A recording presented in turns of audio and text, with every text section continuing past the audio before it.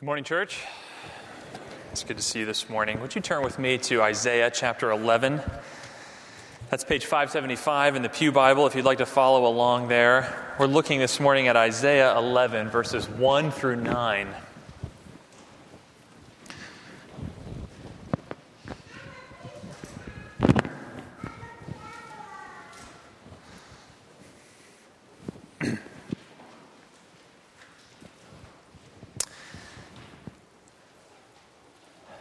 Let me read Isaiah 11, 1 through 9 for us. Isaiah writes this, "There shall come forth a shoot from the stump of Jesse, and a branch from his roots shall bear fruit.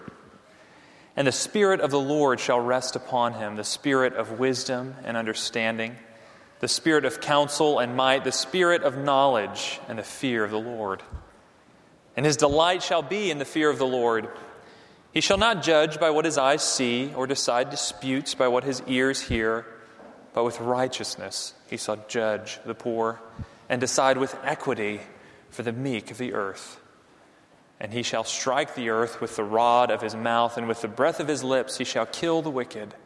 Righteousness shall be the belt of his waist, and faithfulness the belt of his loins.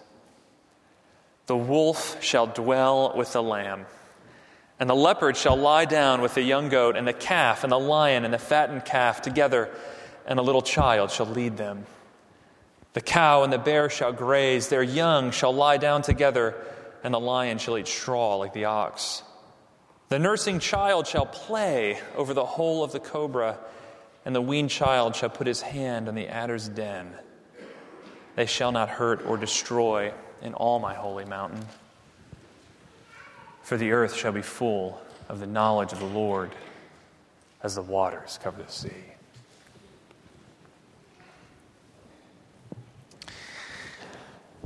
So how does the story end? Here we are just a few days away from Christmas, and for the past 3 weeks we've been looking at key Old Testament texts that light up that event for us. We've seen that Jesus is the new king who establishes the new covenant and who grants us new hearts. But Christmas, you see, is actually really the middle of a much larger, great, and wonderful story that God is telling. And where exactly is it all going? How does it all end? I had a friend in high school who in English class would always jump to the end of whatever book we had been assigned, and she would always read the last chapter before we actually finished the book. And I always felt that was sort of cheating. Being sort of a natural people pleaser and rule follower, I thought that, hey, you shouldn't do that. After all, you should have to do the hard work of reading all 300 plus pages of Pride and Prejudice or whatever it is before you actually find out whether Elizabeth gets with Darcy and her 10,000 pounds a year. You can't just skip to the end. That doesn't seem right. But the funny thing about the Bible is that God is always telling us how the story ends. Again and again and again, he's always breaking into the present with a glimpse of his future. It would seem that God really wants his people to know where it's all going. And no matter what happens, to not forget. And the passage that we just read is just one of those places where God wants us to hear loud and clear, here's how the story ends. And what do we see? What do we see just looking at this passage from Isaiah 11, 1 through 9? Isaiah is telling the people of his day that a king will come, and that he will judge, and that all creation will be healed. And you see that threefold movement again and again in Isaiah, and even across the Old Testament. Listen to Psalm 96, 11 through 13. Here it is again. "Let the heavens be glad, and let the earth rejoice. Let the sea roar and all that fills it. Let the field exult and everything in it.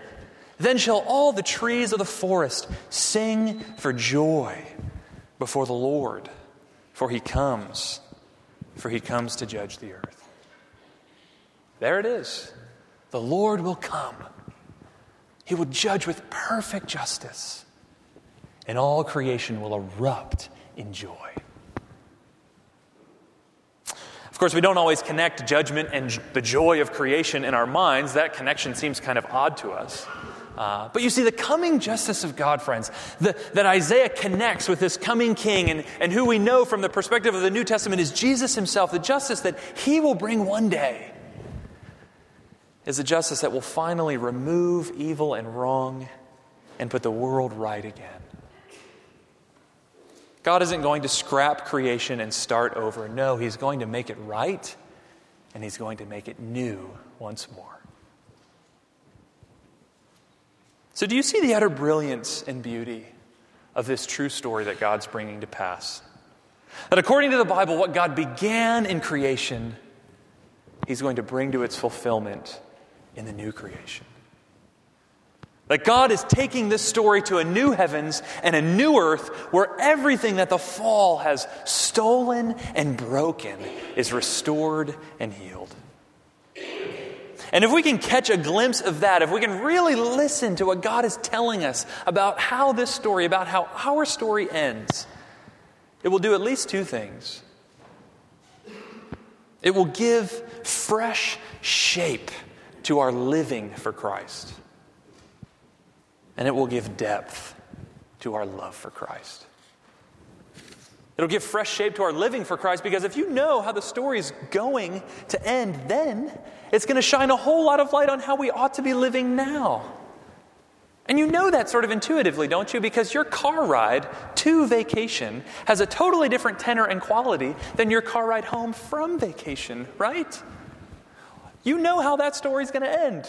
There's cupcakes and cookies and presents in Grandma's house over the river and through the woods. Here we come. This journey ends in about 10,000 emails piled up in your inbox. And a lot of paperwork you have to do, and problems and fires you have to put out. So it gives a whole fresh shape to our living for Christ. But it also gives depth to our love for Christ. And particularly for us in this season of the year, it will make the event of Christmas all the more wonderful for us. It will make us see all the more how worthy he is of our trust and our affection, because if we really want to appreciate Jesus' incarnation in all its fullness, then we have to see what his incarnation actually achieves in all its fullness. And when you can see it from the perspective of the end, oh friends, it becomes a deep and wondrous mystery. So let's spend some time this morning looking at the picture of the new creation that Isaiah gives us here in chapter 11, especially verses 6 through 9. The king, Isaiah says, will bring the new creation. So what's it like? And I think we see at least four things here. And the first thing we see is this. The new creation that Jesus brings is a physical, material, bodily future. Look again at the imagery of verses 6 through 9. Wolves and lambs, leopards and goats, cows grazing, lions eating, children playing. Now, of course, there's a figurative element to what Isaiah is saying here, and we'll get to that, but don't miss the obvious point that's right there before our eyes. God's future will be a physical, experiential reality. Why on earth use such earthy images unless to say that it is this earth that will be swept up and made beautiful in the most unimaginable ways? And of course, the new heavens and new earth will be hard to imagine, right? Probably about as hard to imagine as a wolf dwelling with a lamb or a lion eating straw like an ox. There will be changes that we can't now wrap our minds around. But don't think that the future God has in store for his people and for his world is some merely spiritual thing, as if we'll all be bodiless spirits floating on ethereal clouds. Oh no, friends.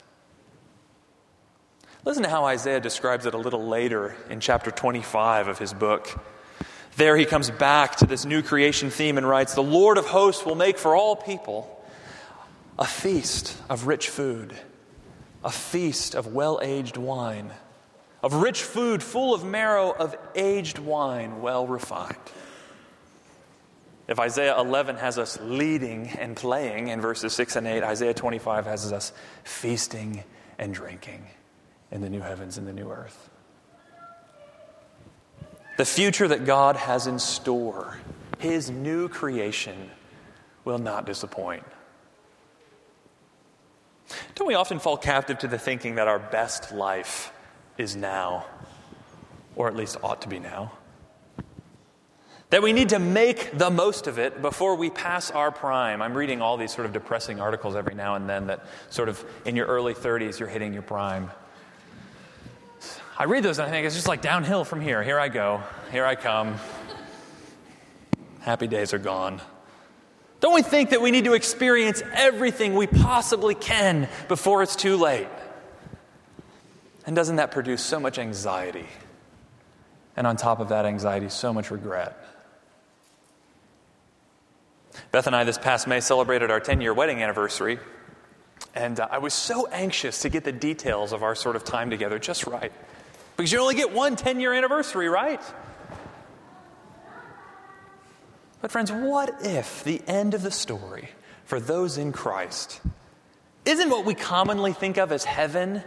That is a sort of bodiless existence about as thrilling as a high school organ recital. What if what He had in store was a new heavens and a new earth, where there will be leading and playing, tasks to explore, joys to be won, feasting and drinking? Wouldn't that be a liberating thing for you now? That even if you didn't get into the school of your dreams, that even if you didn't land the job of your dreams, that there's still a future in store for you that will thrill you to your bones and then open a horizon with even greater thrills to come. Something that would outstrip even your most audacious dreams that you dare to dream for yourself. Wouldn't that release you from the deadly anxiety that you feel and actually free you to live with joy right now? You know, it may seem a bit paradoxical, but I think it's true that only if there's a greater joy to come can you ever really know joy in the present. Because if you know that the future that's held out for you is not one of joy, how can it not just color your present with a cloud of anxiety and despair? You see, friends, the secret to joy isn't living like you're dying or dancing till the world ends, but realizing that the King is bringing the new creation. A new creation that is bodily, physical, experiential in a degree that we can only now begin to fathom.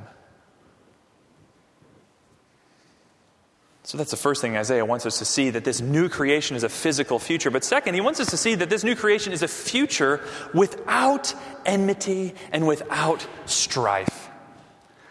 The animals in verses 6 and 7 are all natural enemies, aren't they? Predators and prey, hunter and hunted, strong and weak.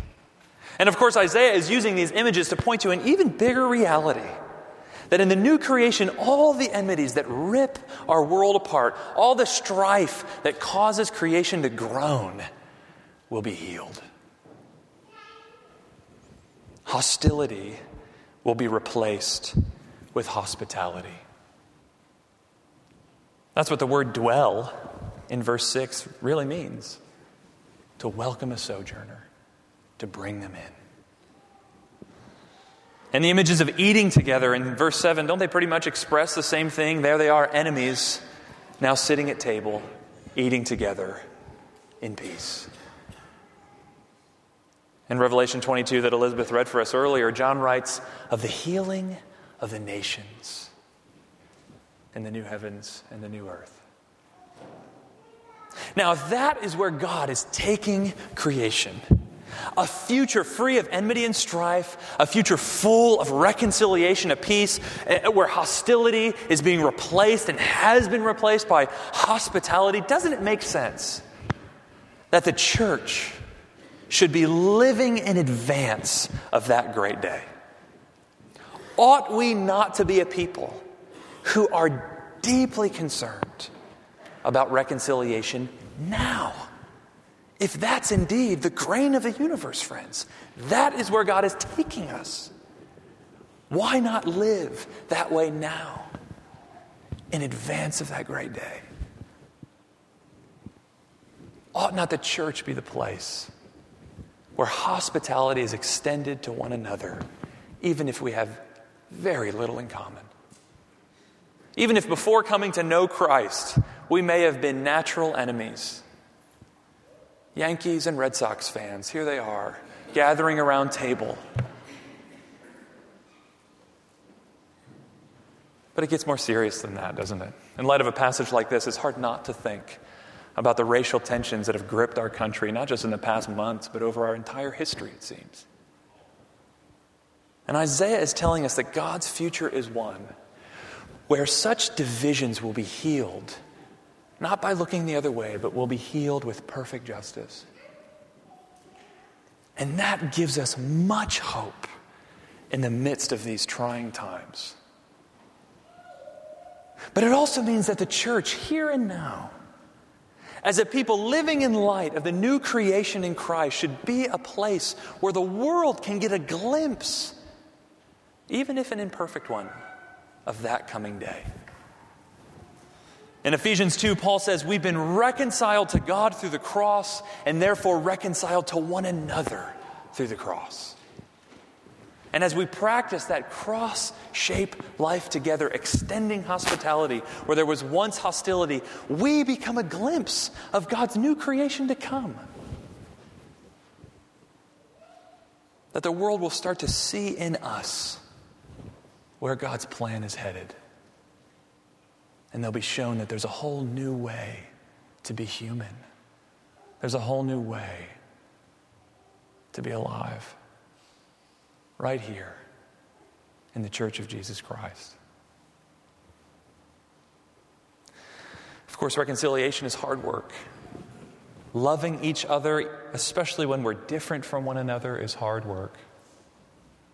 God's vision for the church to be a people who know unity in and through diversity is not easy given our natural selfishness. But friends, doesn't it thrill you to think that by God's Spirit at work in us, when we do this work, it's a signpost of what's to come. It's a demonstration of God's new creation in the midst of the old. And in many ways, that sort of thinking should begin to color more and more everything we do. If in Christ we are a new creation, as Paul says in 2 Corinthians 5, then we should be asking how every aspect of our lives can be signs and emblems of that great fact. How can everything we do be a foretaste of what God has in store? Our life together as a church will be part of that. So will our lives at work, as we seek to love our neighbors and do things that are full of beauty and justice and love and truth. Our lives at home will be rich with that reality of wanting to be a beacon of creation healed. Friends, the King is bringing the new creation, a future without enmity and without strife, a future where there will be lasting peace and order. And insofar as our lives embody these things in response to God's grace, we're a sign of it in the present for the world to see. But Isaiah has even more to tell us about what's in store. It's not only a future without enmity, but third, it's a future even without death. In verse 8, Isaiah gives us the image of an infant playing over the hole of a cobra, of a toddler sticking his hand in an adder's den. Now, I don't know about you, but that seems like a very strange image. John Oswalt, in his commentary on Isaiah, which is quite excellent, explains it this way. He says, the contradiction of a child playing about the den of poisonous snakes can almost be felt physically. One wants to snatch the child away from the presence of such sudden, arbitrary death. And then he goes on and says, in what more effective way could a writer communicate his conviction that in the Messiah's day, death itself will be conquered? One thinks of the New Testament's appropriation of Hosea 13 in 1 Corinthians, O death, where is thy sting? What's Isaiah getting at with this picture in verse 8? that in the new creation that Jesus brings, death itself is defanged. That there will be no more fear of death, for death will be defeated once for all. In Revelation 21, we read, He will wipe away every tear from their eyes, and death shall be no more. Neither shall there be mourning, nor crying, nor pain anymore, for the former things have passed away. And He who was seated on the throne said, Behold, I am making all things new. Reflecting on these truths, the early 17th century pastor and poet John Donne wrote, Death, be not proud, though some have called thee mighty and dreadful, for thou art not so. For those whom thou thinkest thou dost overthrow, die not, poor death, nor yet canst thou kill me. One short sleep past, we wake eternally, and death shall be no more. Death, thou shalt die. Friends, the Christian hope is just that. That death itself lives on borrowed time and is headed for the grave. The one great reality that we think none of us will shake or escape is itself not the last word. That the power and mercy and grace of God has and will overcome the last enemy, Paul says, death itself. When the King returns, our bodies will be raised and death will be no more. And if that's where the story's headed, it too shapes how we live in the present, does it not? The Apostle Paul wrote to the young church in Thessalonica when some of their members had died, We don't grieve as others do, who have no hope. Acknowledging there, of course, that we should grieve, and we do grieve, but not as those who have no hope. Our grief is surrounded in a deeper reality that death is not the last word, that Christ has conquered sin and death. And in new creation, we shall rise never to die again, never to be separated again, never to know loss or sorrow again. One short sleep past, we wake eternally, and death shall be no more. Death, thou shalt die. The new creation will be a future without strife and without death. But fourth, the new creation will be a future without ignorance. Look again at verse 9. They shall not hurt or destroy in all my holy mountain, for the earth will be full of the knowledge of the Lord as the waters cover the sea. What is our greatest problem that God's redemptive history is going to solve? What's the deepest ravage of sin that God's story will restore in the end? You see, the greatest problem and the deepest loss is that we no longer know the Lord. We no longer know the Lord in the experiential, personal way for which He created us. It is this deathly ignorance that is our greatest loss. To be without God in the world. To know Him, it seems not at all. Think of how lovers often talk when they lose their beloved. Nothing tastes anymore. Music is dull. Laughter is hollow. Life seems thin. Don't you see, friends, this is the condition of humanity separated from God. We were meant to know Him and to commune with Him. And in communion with Him, to experience delight in all His gifts that He's given us in the created order. But the double tragedy of sin is that we're not only cut off from knowing God, but we don't even realize what we've lost. It's a double ignorance. And yet there's coming a day when the earth will be full of the knowledge of the Lord as the waters cover the sea. That our ignorance will be washed away and not a single inch of creation will be without the intimate and awe-filled knowledge of God for which we were made. The earth will be full. And friends, that knowledge will never grow old. Further up and further in we will go into the infinite depths of who God is.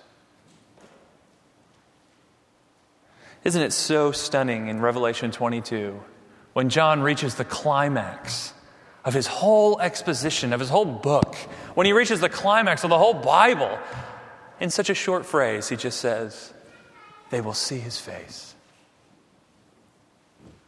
Friends, there it is. And in that moment, we'll find that all our life in this world and all our adventures had only been the cover and the title page. As Lewis writes in The Last Battle, now at last they were beginning chapter 1 of the great story, which no one on earth has read, which goes on forever, in which every chapter is better than the one before. Or as Revelation 22:5 puts it, and they will reign forever and ever. Friends, don't you see? If life in the new heaven and the new earth will be full of the knowledge of the Lord as the waters cover the sea, if the knowledge of God will be the crowning feature and the infinite delight of God's perfectly restored world, then any act of growing in our knowledge of the Lord now is a step into the delight of the world to come. So how can you best prepare for your future? Grow in your knowledge of the Lord. How can you and I best live in light of the new creation? Grow in your knowledge of the Lord. Not just in the facts that you may know about God, but in your personal acquaintance with Him. What will you do in the coming year to prepare for eternity? What good plans will you make to know God better this coming year than you've known Him the year before? Will it be a resolve to read Scripture more regularly, more reflectively, more consistently? Will it be a commitment to join a small group where you can seek the Lord's face together? Will it be a decision to pray more earnestly for your neighbors and friends, and to pray more earnestly that Christ would be your treasure? Will it be a determination to study in depth some attribute of God or some aspect of Christ's person or work through reading good Christian books from the ages? Friends, whatever it is, do it with confidence that knowing God is what your future holds in Christ, so that any genuine attempt to know Him better now is sure to succeed. That's where He's taking you. And any step you take now is simply putting yourself in line with the very direction of His redemptive history itself. And He will not disappoint you. The King is bringing His new creation. It will be a future without enmity, without death, and without ignorance. A healed world full of peace and life and the knowledge of God. Friends, I wonder, as we've taken stock of Isaiah's picture here of the new creation, how it all sounds to you. Especially if you're here and you're not a Christian, maybe the prospect of God's future sounds a lot like wishful thinking. Like a dream that won't ever come true. Could God really make all things new? Of course, that's a really good question. And the best answer is that God has already shown us that He can and will do it. In fact, in a sense, God has already done it. In space, in time, in history. Because what God promises to do for the whole earth, He's already done in Jesus Christ. Look again at verse 1 of our text. there shall come forth a shoot from the stump of Jesse, and a branch from his roots shall bear fruit. Isaiah is here describing the coming of the king. That out of the stump of the house of Jesse, that is the royal house of David, a shoot comes forth. Of course, a stump isn't a very flattering image, is it? It's cut down, right? A stump is lifeless. But Isaiah says that new life will come from that seemingly lifeless place. Out of the stump, a shoot. Out of the roots, a new branch. Out of the old, something new. Out of death, life. And notice, it's not replacing the stump with something else. God isn't throwing it out and starting over. No, from the midst of that old, fallen down, lifeless Davidic line, new life and new hope comes. Like a shoot springing out of a stump. And friends, doesn't it become clear that the incarnation then, which fulfilled this verse in ways I'm sure Isaiah barely could imagine, that the incarnation is God beginning his new creation project? That in sending his Son to take on flesh, he was inaugurating the renewal of creation in and through him. You see, when he was born, Christ entered the fallen down, lifeless line of David, the stump of Jesse, and he fulfilled all of God's promises. Jesus restored David's throne in an unexpected and glorious way through his death and resurrection. But you see, by entering David's line, Christ was also entering our fallen down and lifeless humanity. He didn't just become the true David, but he became the new Adam. And that means that by taking on our humanity, Christ was taking into himself the very groaning of creation itself. That just as Adam had led creation into ruin, that Christ, the new Adam, would lead creation into glory. In other words, the green shoot that came forth from the stump of Jesse had roots that went down into God's cosmic order itself, so that what God did for his Son, especially in the resurrection, was a promise and demonstration of what he would do for all who trust in him and for even the created world itself. This king born on Christmas Day is the one who brings the new creation. In his first coming, he was a shoot springing forth from the stump of our fallen humanity with a promise of new creation for all who believe. And in his second coming, he will consummate that new creation work and make all things new. Do you see the magnitude now of what Christmas means? In this Son who was born. There it is. The very healing of creation. The end of our enmity, of our death, of our ignorance, and the beginning of the world to come. Let's pray, friends.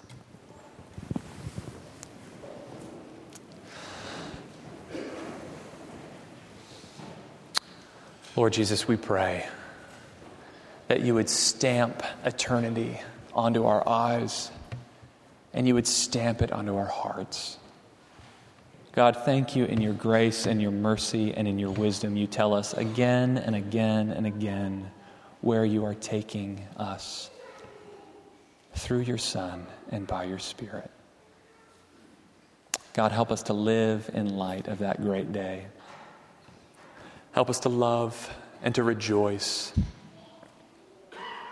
And Lord, even to grow in our knowledge of you. For that is where, Christ, you are taking us. Lord, we ask all this in Christ's name. Amen.